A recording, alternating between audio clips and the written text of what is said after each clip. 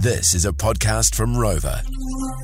Queen's birthday weekend this weekend, also the Queen's Jubilee, which is her 300th year in reign. Yeah, just amazing how far you can go when you're just running on pure alcohol. Oh, salacious rumours.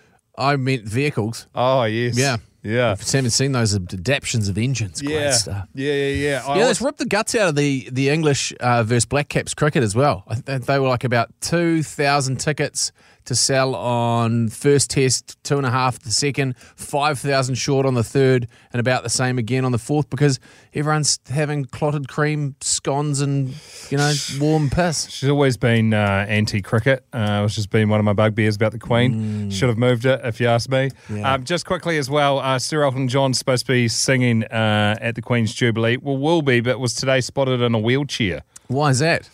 Well, he's clearly been weighed down by the $700 in his back pocket that he owes me. He's buggered his back. Has he not paid you 3 back? years, mate. Jeebus creepers. That and the $700 million he has to keep in his wallet too. I thought it may have been, either your $700 or when he pin dived into his vault of money like Scrooge McDuck and swum around in it.